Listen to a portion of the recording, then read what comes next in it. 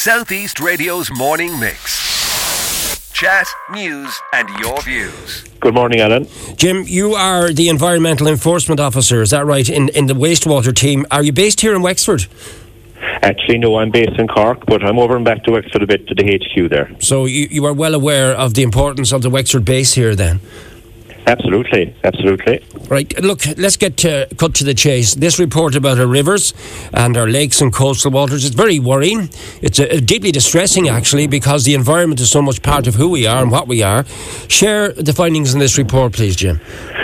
Yes, Alan. The report deals with wastewater treatment, so that's sewage. So when we flush our loos and put stuff down our sinks, it goes into sewers and finds its way to treatment plants. And we published a report that shows that investment by Irish Water is leading to an improvement in how our sewage is treated, but that, a lot of work needs to be done, and that nationally just 51% of our sewage meets the EU standards before it's discharged to waters.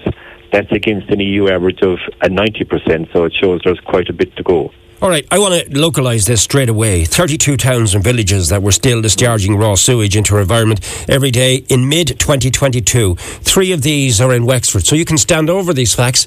Tell us where they are, please. Yeah, there are four sites in Wexford listed in the report as discharging raw sewage. There's Arthurstown, Ballyhack and Duncannon, and also Kilmore Quay.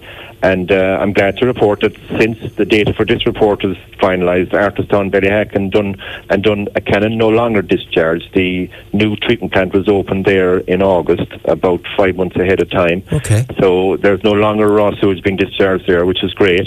And the Kilmore Quay treatment plant began building earlier this year, and that's due to be completed in mid-2024. So if I'm back here in a year or two's time, hopefully there'll be no raw sewage at all being discharged from the county, which is great. But there are other areas across the rest of the country that need to be dealt with, obviously. Yeah, but I mean, that is heartening on this Friday to hear that 3 of the areas that I mentioned there, I said 3, you said 4, 3 of them have already been addressed. I mean, we got to get the positive news out there as well. So if you're in the Duncannon, Arthurstown and Ballyhack area, finally it has been addressed. So that is a good news story to share this morning. It is indeed. I mean, we've been calling for raw sewage, which is a great risk to public health and to the quality of the waters around the country, to be eliminated. And there were 50 discharges a couple of years ago, and that's coming down year on year. And thankfully those 3 areas in Wexford were linked up to a new plant a few months ago, and that opened 6 months ahead of schedule. It wasn't due to open until January 2023. Yeah. So thankfully that's now open, and that's a great news story. All right, if that's a positive news story, when I hear mention of the freshwater pearl mussel, I instinctively think of one of the reasons why the flood relief scheme in Enniscorthy has been held up, and you are concerned about this. Can you answer this question for me, Jim? What is so special about the freshwater pearl mussel? The freshwater pearl mussel it's a European protected species. That's the first thing. So our biodiversity is something that is protected under European law. So Ireland Inc. has to respond to that. It requires clear oxygenated waters to survive. So it's a good indicator of the water quality overall. And impacts from wastewater plants can have an impact on freshwater pearl and mussels. So it's important that the treatment plants that are there are operated well and comply. All right, so Irish Water comes in for criticism in this report. We may well go back to them. In fact, we'll have to go back to them on foot of what I'm just saying here now to give them a right to respond.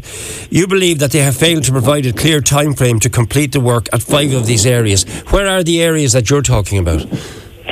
Yeah, well, there's 2 areas in Wexford. As I said, the raw sewage issue is there, but that's in hand. 3 plants brought online during the year, and 1 more being built at the moment. As well as that, we've identified a number of plants, 1 in Ferns and 1 in Ballycanoe, which require to be upgraded. And we don't have a clear time frame from Irish Water to upgrade the plants. They're not consistently meeting the standards that are there. So the waters into which the plants discharge are at threat, and we're calling on Irish Water to produce a timeline and a plan and to implement those to improve the works at those two towns. Do you ever engage as an organisation with Irish Water, or do you operate separately?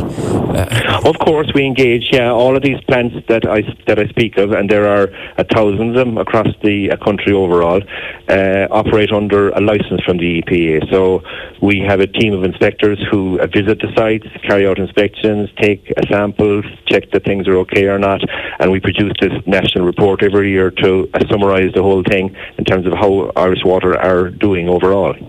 There's one other area I'd like to look at as well for you. 38 areas where wastewater discharges having an adverse impact on rivers, lakes, estuaries and coastal waters. Is this separate to what we've discussed? Because I had 4 headings here, so I want to make sure that I've covered the 4 of them. Yeah.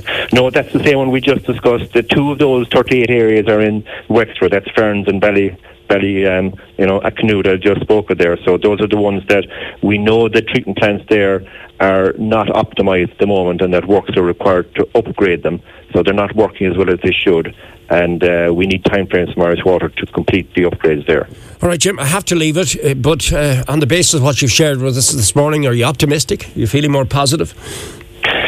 Yeah, I guess these things can take time sometimes. In fairness, it's a complex project to go from start to finish. You've got planning permission, statutory consents to build plans. Not everyone needs a sewage works right beside them or necessarily wants it, but it's a critical piece of public infrastructure that's there to protect the public health and the environment. So we need to see plans, we need to see timelines. There's a lot of money being spent on it, and it's important it's spent in the right areas.